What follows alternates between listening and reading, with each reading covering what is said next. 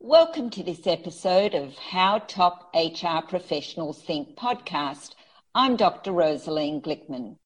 Before I introduce you to our guest today, I'd like to introduce you to my co-host, Bill Brewer. Bill is with Stanton Chase, a top 10 executive search firm. Clients are the Fortune 2000. Bill leads the North America Human Resources Practice Group. He has deep HR experience and has been a Chief Human Resources Officer with 3 companies ranging from 3,000 to 20,000 employees. His early HR experience was with Fluor Corporation and the Walt Disney Company. So with that, Bill, I'll pass it on to you. Thanks, Rosaline. I'm pleased to introduce my co-host, Dr. Rosaline Glickman, who is a seasoned executive coach who helps senior executives, YPO leaders, and rising stars to optimize value, communications, and performance with optimal thinking. Rosaline has delivered over 2,500 presentations to corporations, associations, and business groups. On an individual basis, she has provided over 30,000 hours of one-on-one coaching. She is the creator of numerous optimization products, including the Optimal Thinking 360 Assessment. Rosaline, I'll turn it back to you. Thanks, Bill. It's my pleasure to introduce today's guest. Kathy Mandato has more than 25 years' experience in human resources, building strong cultures, elevating talent, while scaling and transforming companies. Her background includes serving as the Chief Human Resources Officer for Warner Media Entertainment and direct-to-consumer. Prior to joining Warner Media, Kathy advised technology startups, including Snap Incorporated. Before joining Snap, Kathy was at NBC Universal for 6 years, serving as Executive VP of Human Resources for NBC Entertainment, Universal Television Studio, Universal Cable Productions, and HR Shared Services. She joined NBC in 2011 from Comcast Entertainment Group, where she served as the SVP of Human Resources for 3 prominent cable networks. Previously, Kathy was head of human resources for DreamWorks SKG and was part of the team that took the animation division public in 2004. She then served as head of human resources for DreamWorks Animation for 3 years before joining Comcast and E! Entertainment. Kathy began her career with agencies including BBDO Worldwide, where she served as VP of New Business Development and Communications for the Los Angeles, San Francisco, and Atlanta offices. Kathy received her BS degree in journalism and mass communications with a minor in public relations from Kansas State University. Kathy, we're delighted to have you here with us today. Bill, would you like to start the ball rolling with some questions? Absolutely. Kathy, it's wonderful to have you on this episode of How Top HR Professionals Think. And I thought I'd just lead off with a question of how do you stimulate an individual's desire to contribute their best? Thank you, Bill. And thank you, Rosaline, for having me. It's great to be here. As long as I've been an employee, I've always been happiest and I think more engaged and more productive when I've been given my own game. In other words, when someone has trusted me to do my job and acted as more of a coach than a manager in how they managed my day-to-day activities. If you want employees or people on your team who can eventually stand on their own 2 feet and make decisions, you've got to trust them. The other thing that inspires an individual to contribute their best is allow room for them to make mistakes. If you come down on people with a big old hammer, what it's going to do is just cause them to have fear, lose their motivation, play it safely, which will actually hurt innovation. Try to act more as a coach than a manager. Mm-hmm. So you're not a micromanager, Kathy. In order to optimize, from my point of view as an optimal thinking coach, I always encourage my people to ask 5 optimal questions each day. Here are some examples. What's supremely important to me? What are my most important goals today? Which actions will be most beneficial for my self-confidence and self-respect? What will make each task today most profitable, most efficient? And what's the most constructive use of my time right now? If they get on the optimal track of being their best with these kind of questions, regardless of whether they've had a poor night's sleep or been annoyed by a coworker, they have a focus each and every morning when they start work. Oh. So I assume that you have some ideas regarding how to motivate or how to inspire your team to be their best. Love to hear about that from you. You know, I think that goal setting is one of the best things I've done. Getting my team together in January to set goals for the year, pulling them back together on a quarterly basis to review those goals and see how we're doing against the goals, and also to see if we need to change the goals that we have. It's given everybody a voice. It's allowed for them to see their own connectivity and their own value and how they can contribute to those goals. And it allows their peers to see how they contribute as well. And kind of similar to what you were saying, Rosaline, I think that's actually just having a practice is important. Everyone needs to understand their role and their responsibilities on the team. And if you take the time up front to do that with either a new hire or at the outset of a project, you save so much time and anxiety. You stop any discord from happening because everyone is clear about what they are there to contribute. I do think that people go to work each day wanting to provide value.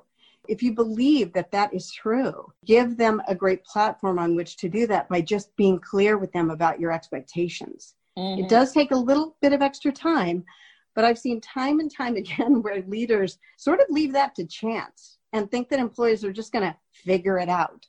It actually just causes strife more than it helps.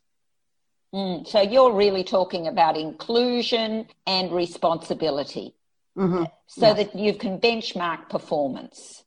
Excellent. Yeah. Yes, I do have one other thing that I have done, and I think this is kind of a unique idea. I try to look into the future. Okay, where's the business going to be in 5 years? How can HR contribute to getting the business there? A lot of times people need to be led into the future. And I've done that successfully by exposing them to companies that are innovating either in the industry that I'm in at the time or other industries. When you bring people along for that ride and they see how innovation is happening, their wheels start turning about how they can bring more innovation to their own role.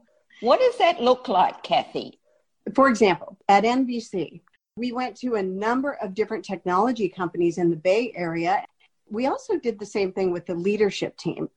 And I just saw so much change as a result of that. People went back to their offices and back to their desk and said, okay, I can innovate in my own space. No matter what my function is, I can innovate too. And it really energized people around being ready for the future and, frankly, maintaining their own relevancy in their own skills. I really think that's a great recipe for success if you're looking for people to be innovative. So what you're saying is you combined the best practices of innovative companies with the goals of your team. Yes, and made it fun in doing that. Terrific. Introducing them to the concept of innovation through meeting people who are actually in the thick of it. Excellent. That is very unique. Being part of a new environment and walking onto these campuses, a lot of them in Silicon Valley, also makes you realize what your company needs to do to be more competitive. There's that as well. So I think there are some really great companies out there, not in your industry. When we used to have our leadership retreats at NBC, we brought in Singularity University in the Bay Area. And we heard from people who are innovating in medical technology. And you might think, well, what do entertainment executives learn from people in medicine? It's actually really incredible how just speaking about and being exposed to innovation can get your own wheels turning about your own function or your own job. How did you choose the companies to visit? A lot of these innovative companies in the Bay Area have tourism that they offer to other companies, and they open their doors and they say, here's what we're doing. Let's learn from each other. Now, you have to be careful about competitive practices and not crossing the line there, but it actually is something a lot of tech companies are doing. Mm-hmm. Excellent. Great. So, Kathy, you have an incredible background. You've been with Warner Media, Snap, NBC, and DreamWorks along the way. What is your biggest career accomplishment? Well, thank you for those kind words. I have been extremely lucky to have been in the right place at the right time. But I will say that one of the most challenging things I was able to accomplish was moving from advertising into human resources. I was in Atlanta working for BBDO, doing new business development and communications, and I had a connection to the president of Turner Entertainment through my boss at BBDO. And I took advantage of that connection, and I was able to convince them that I could bring my skill set to HR in a way that HR people hadn't done before. So use my marketing prowess, my PR prowess, frankly, to create programs, to build a culture, et cetera. I thought that that might be able to be something I could bring to the table as a head of recruiting. And yet what I found, Bill, and I think this is still a problem today, there's not enough hiring for what I would call work athletes going on out there. People tend to want to hire people who have done the exact same job in the exact same industry. And it's often hard to convince hiring managers to bring in people that haven't necessarily done that job before, but they have the talent to do it. I can really only look back and think about one time when I was able to make that happen in my entire career. So I would like to encourage hiring managers to just look at people as talent and know that they can learn the job. I think that's a secret to getting new and fresh perspectives and how things can be done differently by bringing in people who maybe haven't done that job before. And have you brought in work athletes into your own HR group from other groups? Yes. And how have you identified them? When I was at DreamWorks, we built the recruiting team out of former animators or former production supervisors because they had such an intimate knowledge of the skill sets necessary to make an animated movie. Pretty much our entire team was built from the other side, the people that were actually creating the movies. They had incredible networks, they could speak the language, and people wanted to work for those people. So that was a real success story, I think, at DreamWorks. It is much more challenging than it should be, though, to convince people to hire people who haven't done the job before. Mm-hmm. Yes, because most companies want to hire individuals who will hit the ground running. Yes. Unfortunately, that tends to promote tunnel vision. Exactly. Rather than bringing in transferable skills that could not only produce incremental change, but valuable disruptive change that could move the company forward in leaps and bounds. Mm-hmm. But that's a risk. Right. Speaking of DreamWorks, another career highlight for me, frankly, was being there in 2004, I believe, or around that time frame, when animation was going from 2D to CG. And rather than say to all the 2D artists that really came from fine art backgrounds, sorry, we need to go find people who've worked on the computer before, we literally created an entire program to convert 2D artists to CG animators. I think there were only 2 people out of 100, and there were many hundreds of these people, that didn't want to make the change, but everyone else was successfully able to make that change. And those were 2 very different skill sets.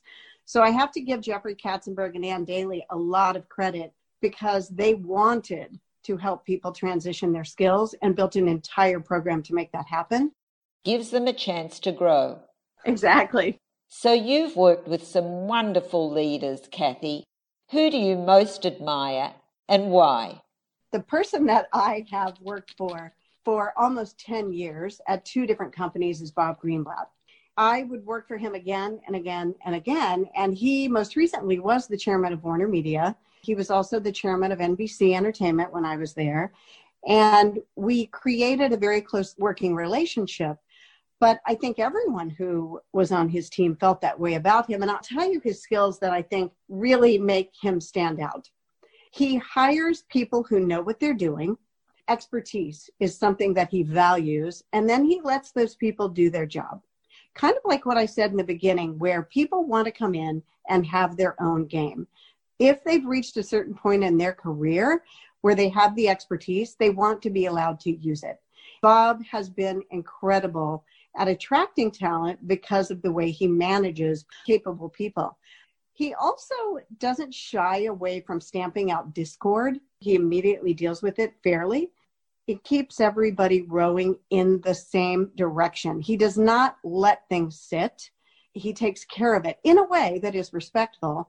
And I also think he's really good at pushing for innovation and creativity in how people do their jobs. He's always pushing to say, why aren't we doing this in a different way? Or could you think about a different way to do this? Pushing people for innovation. When you look back at his career, it's quite amazing. He's launched some of the biggest careers in entertainment, both in front of and behind the camera, because he has an eye for talent and he surrounds himself with good talent. That to me is a hallmark of a great leader. Mm-hmm. So it's about respecting competency and encouraging creativity. Exactly. And he's a very creative person himself. I think he realizes what he doesn't know. And if you bring a skill set to the table that maybe he doesn't know, he lets you bring everything that you've got to the table and he listens. So I would have to give him my highest honor of somebody that I think is a great leader. Mm-hmm. In the decision-making process, Kathy, how much does he involve the team? Oh, I think a lot. For example, he's one of those people that has regular meetings, which I think is also essential to keeping people rowing in the same direction and people know what they're expected to accomplish. Kathy, does Bob set the direction on his own or does he request input to set the direction? I think both. He definitely sets the direction. He does provide the leadership that is necessary to get people headed down the right path. But then how you get there is really up to the people that he's hired to be on his leadership team. Mm-hmm. And they in turn do the same thing with their teams. I think it's a really good recipe for success. There's not a lot of second guessing. He expects you to be responsible. Yeah. Right? Yeah. That's it. Yes. Yeah. And the accountability is there. Being somebody that people want to work for brings that instant accountability forward.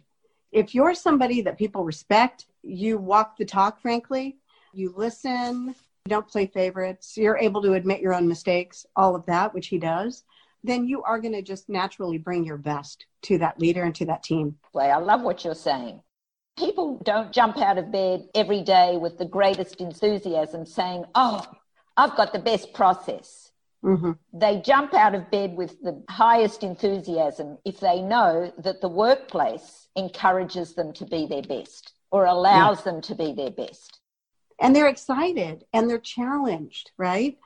If you go to work every day and you are doing repetitive tasks day in and day out, it's probably not quite as exciting to get out of bed. But if you go to work knowing that you're working on something really challenging and exciting that's going to move the company forward, that energizes people. That's where what we talked about before, giving people the sense of their own value and what they're bringing to the table is so very important. Love it. Bill, any questions? Yeah, one final question. Kathy, what does it take to be a best place to work from a human capital perspective? You know, it's a good question because technology, as an example, is infusing so many of our workplaces, so many companies, so many industries right now. Algorithms are ruling the day. The number one way to have a best place to work from a human capital perspective is to just not forget that it's the people that are working for you. The technology can help support, but the people are the ones that are going to get you where you need to go. With today's focus on optimization of labor, we may be going from empowerment to disempowerment, and that does concern me. I read an article recently in the Harvard Business Review that said nearly half of all CEOs have a background in finance, where cost-cutting and bottom-line accounting really take precedence. Businesses are expected to make money, and you want them to run efficiently. But if you take optimization of labor too far, it can actually have the effect of undermining productivity and even stop innovation. That's optimization of capital, right? Optimization of labor is bringing out the best in your labor force. Well, if you take a company where the use of automation and software for greater efficiency is happening, tighter control over how people do their jobs, centralized decision making, it chips away at an employee's ability to have control over their environment, to make the decisions to get the company in the right place. And I think it will then chip away at someone's inspiration and engagement. As technology becomes more and more important, and again, I like to think 5 years out, as AI becomes a bigger part of our workplaces, as robotics becomes a bigger part of our workplaces, human capital is not going to be in a lot of jobs. And yet they still are very important. And I do believe that relationships are sometimes being taken for granted in that scenario.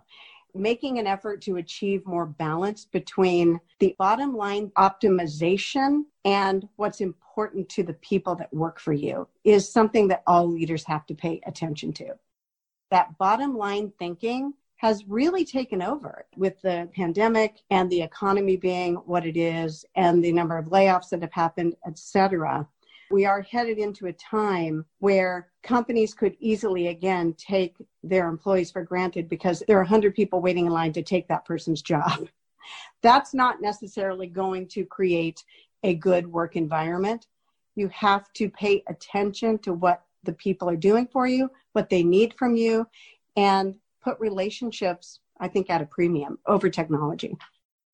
Well said. Bearing that in mind, Kathy, what do you see as the greatest opportunities for human resource professionals to come out of the pandemic? Yes, it's been a crazy year for HR.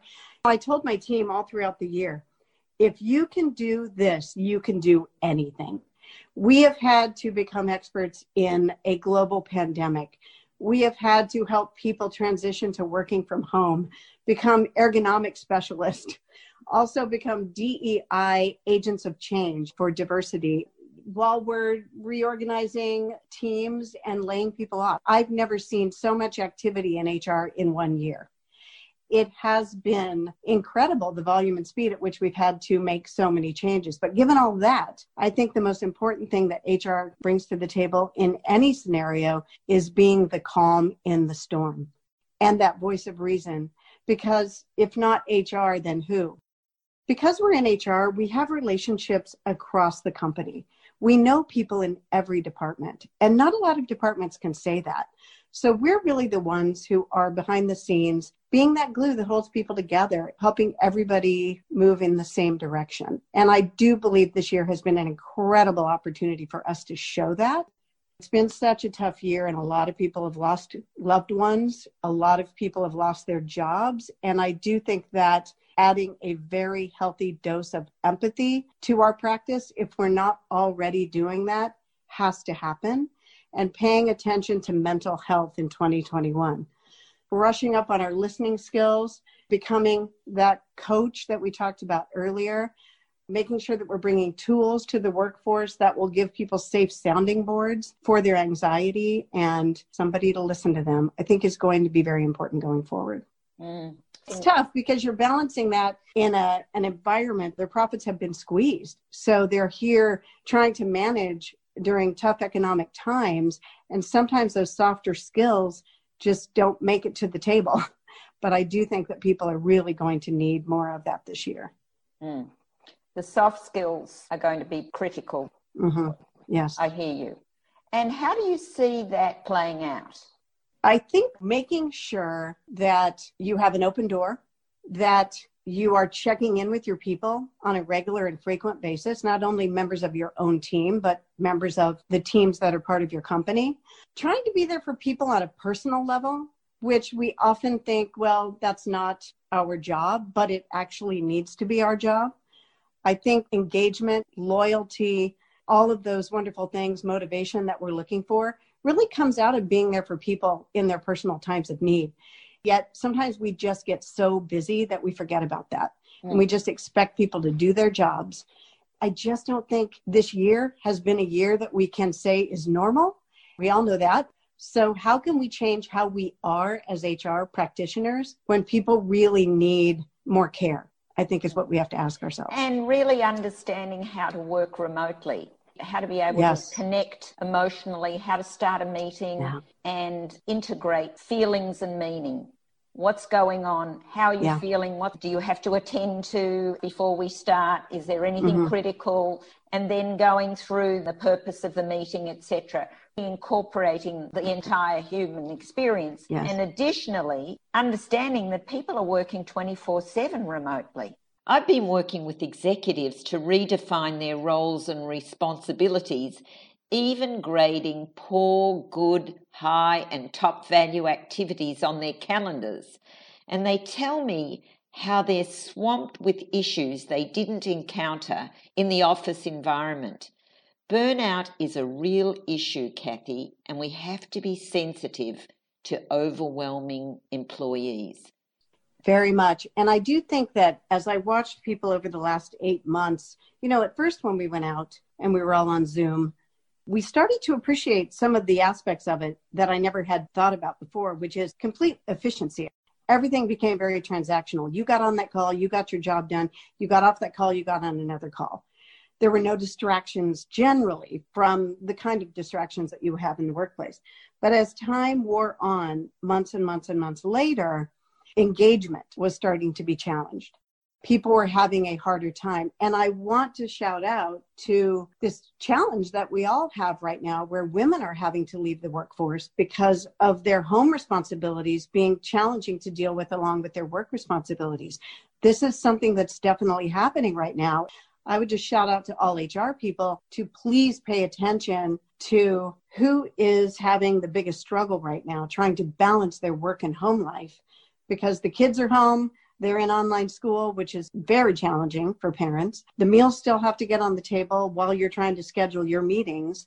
And I just don't want to see women leaving the workforce right now if there can be solutions brought forward that keep them in the workplace. Because this is a temporary status that we're in. So for any woman who's thinking of leaving the workforce, I would say go have a conversation with your HR leader and see what can be worked out so that you can wait till things go back to normal and make a decision then, not because you're having a hard time balancing everything right now. If your company can come up with a solution, I think they should. Interesting. I conducted an Optimal Thinking webinar recently for intellectual property law attorneys, all female, and everything you've just said applied to them. They had to contend with the dog barking, schooling their kids, the husband working in the next room, the phone ringing while they were reading serious legal documents. Just as you've said, working remotely is a tough call for many women. Kathy, you've shared wonderful information today. Bill, would you like to share something? This has been wonderful. No, this has been excellent, and I know that it's going to help our listeners out quite a bit. Thank you. Thank you. Thank you guys so much. I really enjoyed it.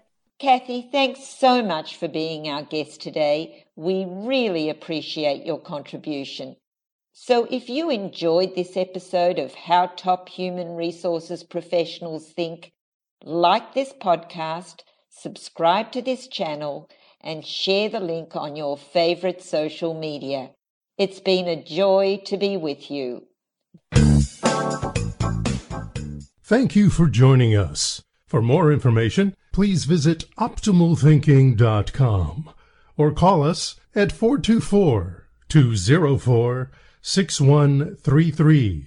That's 424-204-6133.